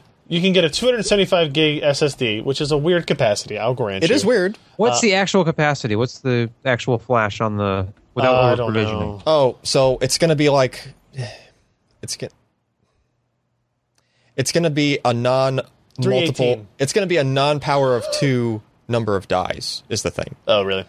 Because it's TLC. to do those. The 750, yeah, the 750 gig was basically 500 gig, 512 gig worth of MLC flash, but running in TLC mode that Right. gave you 750. Yep. But to get 1 terabyte, you're adding another 50% of that. if you divide by 3 and multiply by 2, Well, there were I think was it 8 dies? It was 8 or 16 dies on the 750. So it's going to go to like, not a multiple of 8 Sure. for those other things. what's the performance like of these drives? Are they good? It's pretty good, especially if they're on the empty side, because Yeah. then most of the flash is operating in SLC mode. half right. full. Then until you get all the way like really full, it's it originally they weren't acting like this, like the old versions of these. Remember like the M600 we reviewed, Mm-hmm. where it was kind of like it put as much in SLC mode as it could at the beginning, and then switched to MLC like on the Right. fly, and Yep. that meant the speed wasn't Had some consistent issues that way you could too. you could catch it like trying to rearrange Yep. what modes the flash was in. This, they kind of changed it up, and it acts more like a regular, like an 850 Evo would. It tries to keep, like, I think it's like 20 or something gig worth of flash in the SLC, like, available, right? So if you like, did a bunch of writing to it, but you let it breathe for a minute, Yeah. it Ooh, let would breathe. it would open up, like, even though it put stuff there in that SLC, it would rearrange some stuff and try to maybe flip some other TLC areas over to SLC mode and open up some more, so that the next time you wrote to it, it would be fast, right? So it's not as fast as like an 850 Evo. Sure. The latency percentile stuff, it didn't look anywhere near as good, Right. like consistent wise, as like an 850 Evo. But 850 Evos are not, 20 whatever cents a gig. No, that the this 250 gig 850 Evo is $91.66 on Amazon. And this is 70. It's what? And this is 70 for 25 more gig. The other one. Yes, correct. Yeah. Yeah. So you're getting a little bit more. So the 1 terabyte here is $313 versus the rated price of $260 for the 1 terabyte on that drive, Yeah. on the new drive. So it's pretty good. I'm impressed. It's not 10 cents. It's not 10 cents a gig, and it's not super performance. Like 850 Evos, anything over a 500 gig or greater is basically just saturates the bus almost all the time. Yeah. Right? This is not that good, but it's still good. It's still a good part, especially if you're on a budget and you're trying to squeeze that extra $20 out of something and you really want that extra few hundred gig or something. Yeah, it's worth it. I think that's cool. It's going the right direction. Yeah, we need this stuff to go Not that direction. fast enough for me, but it is going in the right direction. And this is and this is also more capacities that are still the only drive shipping that we know of that uses IMFT, like Intel and Micron 3D NAND. So now there's more capacities. It kind of means they're scaling up their production of it, stuff like that. So eventually it leads to your 10 cents a gig. Yep, right? I'm getting there. All right, let's do our hardware software picks of the week and round this damn show up.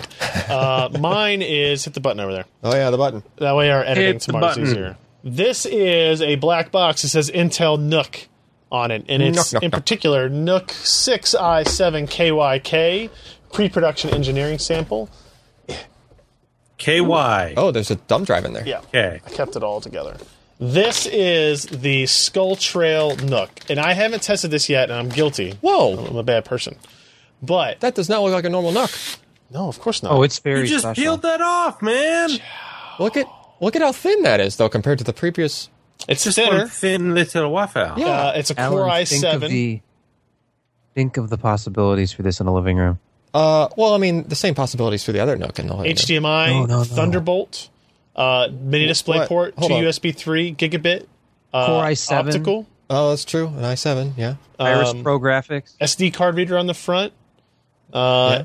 And look, change over to my laptop here, and I'll show you. This is what Skull Trail used to look like. Now, this is what Skull Trail looks like now.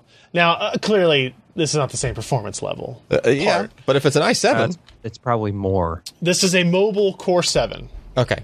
I'm sorry, mobile Core i7, right? So lower Core power. i7 6770 HQ. It's a 45 watt TDP processor Okay. in here. It's still probably going to have good Iris performance. Pro graphics, Yeah.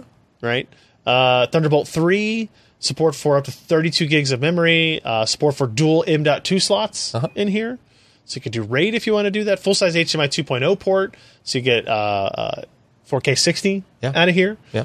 SD card slot, dual band wireless, 802.11ac, 4 USB 3.0 ports, gigabit networking, ships with 2 lids, one with the Skull logo and one plain matte black.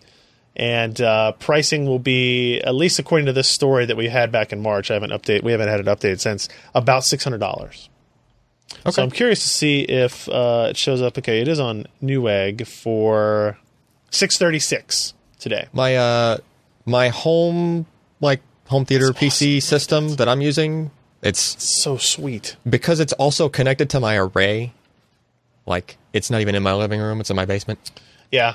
You know, Yeah, because it's like 90 pounds in the because case. it's not even in a case. There's just a big desk with just a row of hard drives on their side, just like connected to this thing, and then I've got the PCs just running sitting on the box for the motherboard kind of deal because it's not enough. It's going to go in an arcade cabinet you like later. fire. Because I like just things lighting on fire. Yeah, but, I this was using the is- Intel Iris graphics that was built into Right. that system. Right. That CPU, and I was using that for the longest time until I needed a little more horsepower for actually what's my pick of the week, which I just did recently, changed Yep. to recently. But it was fine for media center kind of tasks. This is going to be beyond fine. Yeah, that for graphics that. is fine. This what's interesting to me about this is essentially the same size as like the Shield TV. Yeah, This is a Windows-based PC, which is a pro and a con, It's right? a full Windows PC. It's a pro and a con. Like the Android TV interface is better than what you get on Windows 10 if you hook it up to a TV and you're trying to use some. Like if you're trying to hook this up to a home theater PC, you have all the same issues you do if you hook a full-size PC up to your machine, except you do it's have tiny. You do have like the Steam, and it's got 10-foot interface stuff. Cool ass. I don't know if the cool ass. It does look Skull cool. logo on there. Yeah. This sat in a box too long, and I feel bad about it. This is having seen a couple of reviews of it and talked to the people who made this is really, really cool hardware. Yeah, it is. And the Razer external GPU docks, Yes. you can connect it to Thunderbolt, and this is one of the approved devices for it. Huh. So you, in theory, for whatever reason, you could hook up a full-size GTX 1080 to that platform and play games that way. Sweet. So there you go. All right, who's up next? Josh, Me. what do you got for us? So I've been testing the Fanatec stuff. Fanatec. And the thing that has impressed me the absolute most are these. Okay, what are they? Tell They me. are the pedals. Paddles. And they are extremely accurate. They're very configurable. They're heavy. They're all machined aluminum. It's a beauty to drive. It feels very much like I guess, Driving? Real they sport had a pedals video in a real of a guy sport car? who was running 24 hours Le Mans. And he was sitting in his Porsche 9 something. Yes. And he was holding on to his Fanatec 9 something. base. And he was showing how that reacted versus what was actually in the race car. And it was essentially identical. Right. And Cool. it took me a little bit to get used to these things, but they're amazing. I had to send them back, and I'm sorry for that. But if you're really into racing and really like this stuff, these are just amazing pedals, whether you mount them on a racing thing or you have them on carpet. Can I put them in my car? No. Sorry. Do you have a USB port that you can... I have a USB port in my car. Actually, he does, but I don't think it responds to racing wheels okay. the same way. No. But you can use this with be so Thrustmaster cool. and others because it attaches to a USB port. You plug that in, install the Fanatec drivers, and you could use it as such. It's It's expensive, but boy, They look high quality. they're from these impressive. Photos, Yeah. for sure. Yeah. All right, Alan. Are you up next, or you want to go Sebastian next? All right, who's next? I don't know. It would be me, I guess. This one? Okay. Yeah. All right. So I had a Wii years ago, and the kids used to play games on it, which meant that I, of course, had to put the whole put the games on the hard drive so the kids don't destroy all of the discs, kind of thing. Good plan. Right. I did the same thing with the Xbox when we got that years before that. So I had all these images lying around, wasn't really messing with the Wii at all. Saw that Dolphin 5 came out and figured, well, what the heck? I haven't tried any of this Wii emulation stuff yet. Tried that. I mean, it literally plays exactly the same. Like, I had it hooked up to my Media Center PC. I had my Media Center PC doing the emulation. It was able to kind of pull it off even with the Intel Iris graphics, but I ended up throwing like an old 680 in it or something just to give it a little more, a little more juice. Yeah. To be able to just render the 3D stuff, because it's actually rendering the 3D stuff on the GPU. Just it just translates it due to the emulation, right? But it was just super, super faithful. Like, very few issues I saw anywhere, like where it was something I could pick out that that doesn't look like it does on the Wii. I love the screenshot in these descriptions where they say various floating point rounding errors used to cause tons of issues in games, Yeah. and now they just fixed them. Yeah, floating they- point rounding issues. It's just like how many digits do you think that was? I don't know, but it was things where the hardware, it was just relying on the hardware within the Wii to do the math a certain way, right? Versus the emulation just trying to better mimic what the Wii was actually doing, right? And there were just very few cases where it would kind of like get slow down to the point where it was like it would have dropped frames. It actually kind of like the sound actually cuts in and out very quickly when that happens, so it's kind of jarring. So you need to have enough GPU horsepower to be able to keep up. Right. But once you've done that, like the graphics look just 10 times better than they did coming from the Wii because it's rendering at higher resolutions, right? Yeah. You can even kind of overdo it. If you have enough horsepower to put behind it, you can actually run games at 4K. Like it will do the it's not just scaling up to 4K, it will do the rendering at 4K or at least a multiple. Now I imagine some textures might look odd. The textures do start because looking those aren't scaled correctly. Well, I mean they're just bigger, but they're textures that were meant for smaller stuff. Yeah, smaller smaller. resolutions. But there are actually groups of guys like I forget which Zelda game it is, but they've like the Underground came out with a better version of there's a texture pack for the Zelda game, which replaces all the lower resolution textures in the game with higher resolution textures. Of course there is. And it looks like, it's like when people reskin Grand Theft Auto and stuff like that, and it looks like amazing. They did that for Zelda for a Wii emulator, right? So it's, it's cool stuff. And there's even, I think, experimental like DX12 support, which I haven't toyed around with, but Interesting. Vulcan. I thought it was Vulcan. I think Or it's is it actually both? DX12. Oh, okay. Yeah. But anyway, predictions for next release: virtual reality sport, proper stereoscopy support, built-in infrastructure into Dolphin that could be added for more impressive features. We're hopeful that with some tweaking and added infrastructure, head-mounted displays can be supported to give users a chance to step foot in some of their favorite worlds of yesteryear. which I have already heard. I was reading in a few places where people were already playing around with that. Vulkan back end. All right, so there you go. Here. That's pretty cool. Yeah, it's Interesting stuff. It's interesting to see that kind of a thing like ported, because usually emulation is really just about like 2D kind of stuff. Typically, Yeah. you're just emulating old arcade games Yeah. or something like that, and it's Yeah. just So, Alan, how do you get the motion bar connected to the PC? okay. Do you? So, Or no?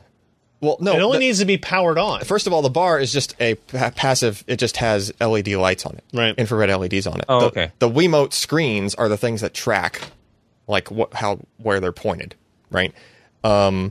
But my hack currently, since I don't have a USB powered or just aftermarket battery powered sensor bar, which is what that's called, even though there's no sensors in it, I actually have my Wii sitting on my living room floor, on, not doing a thing, with the sensor so bar stupid. powered off of the Wii. So I actually have the Wii in the place where it would need to be playing the games.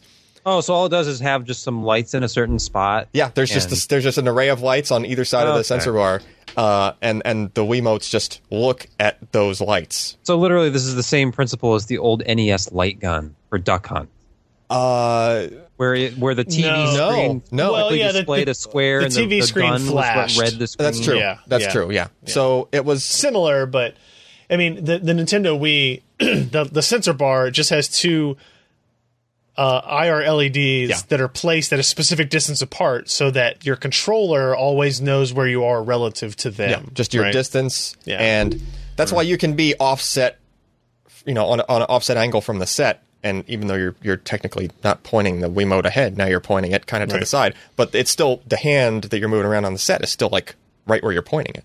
And the Wiimotes connect to the PC just through Bluetooth. Yeah, it's just Okay. regular Yeah. Bluetooth. Ken and I did that years ago when we were using the Wiimote hacks with IR LEDs to do a dry remote mouse or something. No, a digital whiteboard. Oh, yeah. Yeah, we were using Wiimotes for that too. So that's pretty cool. All right, Sebastian, you are up last. Of course. Hey, so this cooler, I have some hands on here because I'm sitting with all this junk around me. So this right here in my hands, if you cut back to me, is the heatsink for the ever popular Hyper 212 Evo from Cooler Master. Looks nice. Looks sizable. Yep, sizable. But it's a little skinny, you know what I'm saying? They are skinny. They're not super thick, but it's got They enough make up surface for area it. to perfectly complement the 120 millimeter fan that comes with it. Yep. Then you move up to something like Noctua's NHD14, which is a twin tower. So each tower is about the same size, but obviously you have twice as much like fin area on this massive heatsink. Well, Thermalright has a heatsink they actually sell as a passive cooler. They sell this. It's called the Legrand Macho, Macho. which is sold Holy as this jeez. plain unit here. So you can replace your kettlebell with that for That your is workouts, insane. right? Look at the size of that. This thing, look at the base of this thing. Do you even need a fan? No, this can replace an Intel stock cooler. I have not tried it yet. That's the next God. step. But so they took this product that they already sold as the Legrand Macho, Mm-hmm. and they're now shipping it with a higher performance version of one of their 140 millimeter fans, which has a fluid dynamic bearing. So it's paired with this huge. What is the model here? The TRTY147B, which is the new version of the A, and it is a monstrous combination. And I finished the review, which is it'll be published soon. But when you read this, just look at the performance you can get out of something that was intended to be efficient enough to cool passively inside your case with whatever airflow you have. You add a high performance fan to the mix, It is ridiculous what you can do with this air cooler. Plus, don't you get to tell all your friends what your cooler's name is? Oh, yeah. I mean, who doesn't want the La Grande Macho? Now, it's the La Grande Macho on Amazon. They have it listed strangely when I could finally find it for sale anywhere. It's actually the La Grande Macho RT on Thermal Right's site. The one without the fan. Oh, no. The one with the fan. Okay. So without the fan is just the Macho, and then with the fan is the RT. I'm not sure why. Here's the La Grande Macho. Yes. I like how it has 3 of the same stock photo. It's very helpful. It's very helpful. One's Thank you PNG, so one's much. JPEG, and one's TIFF. What's the problem? Yeah. All right. You know who the I think you'll engineer be was? impressed when you read the review. All right. Who made that? What's that? You know who the engineer was who made the La Grande Macho? Miguel Cervantes. I don't know. There's a movie reference I keep trying to remember that relates with all this stuff, but I'm just not getting it. God, you people, you heathens. What was that movie about the Mexican wrestler dude? The Man of La Mancha. Is that what I'm trying to think of? No? No, sorry. Heathens. I like to disappoint Josh. It really makes my evening. Non-reading, literate, educated heathens. I read many of these stories that were published Don today. Quixote. Who's Don Quixote? I know who Don Quixote is. Rode a donkey, fought The Man of La Mancha. fought windmills. I know all Yes. Which is kind of what I do with you guys sometimes. about it. I feel the same. Same, bro. Yeah. Same. Yeah, exactly. So that's it for the show. Who's Sancho Panza? That must be Ken. We're leaving. Okay. Sasha. Sasha Baron Cohen. Yeah, okay. Yeah. That's it for the show. Thank you for watching. PCPro.com/podcast is where you can find all the back episodes and blah, blah, blah, blah, blah. The next several weeks of podcasts are likely going to be messed up in some fashion. We're not going to record a podcast next Wednesday. We're going to record it next Thursday night. When we get to QuakeCon, we're going to set up and actually record it live at QuakeCon. So if you're listening to this and you want to come to the recording, follow me on Twitter. I will talk about what room we're going to be in and what the setup is and all that type of stuff. And if you have beer and you want to bring it, that's cool too. Josh isn't going to be there, so our beer consumption level will be a little bit lower than previous so years. we won't need as much of the hard stuff. I'm a Not little only bit, that, but your consumption money will be much lower. I think my consumption money will be way higher. Oh, you mean I'm spending less? You're spending less. Yeah. I'll have more money in my Less pocket. plane tickets, less beer. Yeah, That's true. Yeah. So that's next week, and then the following week after that, we'll probably have a podcast without me, and then the following week after that, we'll probably do a podcast where I'm in San Francisco at IDF. So we'll figure all that out as we go. So that's it. We'll see you guys next week. I'm Ryan Shrout. I'm Josh Walrath. I'm Sebastian Peak. And I'm Alan Malmontano. Bye. I gotta get Good up and hit the night. button. Oh no, you can do it. Use the mouse. What button do you got to Hit hit? the record button. Oh, I got to cycle it. Hold on.